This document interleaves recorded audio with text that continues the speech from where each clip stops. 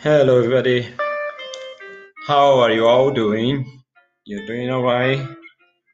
Well, this is a bonus episode, and let's consider now. Uh, Vamos considerar agora pouco mais um episódio para aqueles que já falam pouco do língua inglesa. All right, so I'm going to talk over here all the time, basically most of the time in English. Vou falar aqui a maior parte do tempo em inglês, mas vou traduzindo, caso você queira acompanhar e tentar entender pouquinho aí. I'll keep talking in English over here, but at the same time translating into Portuguese, so you guys can try to grab the meaning of some things I say over here. Well, let's talk about one of the very, very much important parts of the English language. Uma das partes bem importantes da língua inglesa, vamos falar sobre ela, phrasal verbs.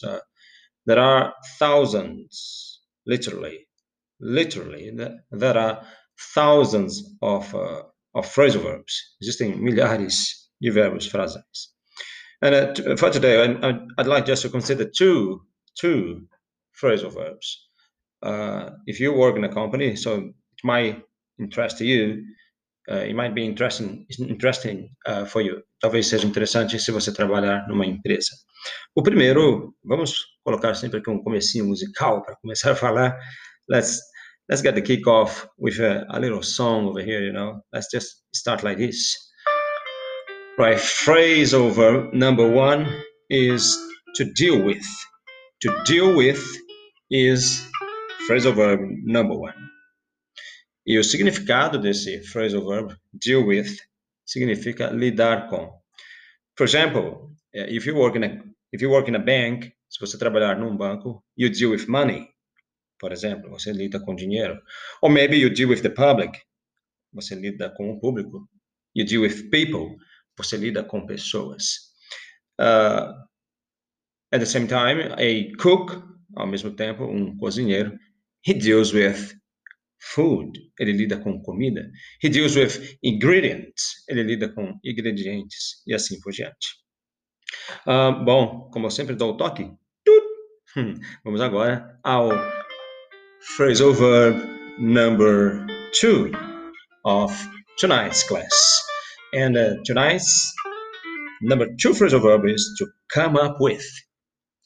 Come up with significa você pensar, como o próprio tradução sugere pouquinho, vir, come up with, vir com uma nova ideia.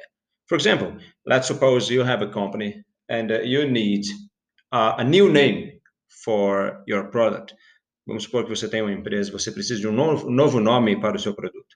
De repente, aquele nome não está pegando muito bem no mercado, o produto é bom, mas você tem que mudar o nome dele para que aí as pessoas se sintam mais atraídas a ele. So then you say to your team, oh, come on, guys, we need to come up with a new name for the product.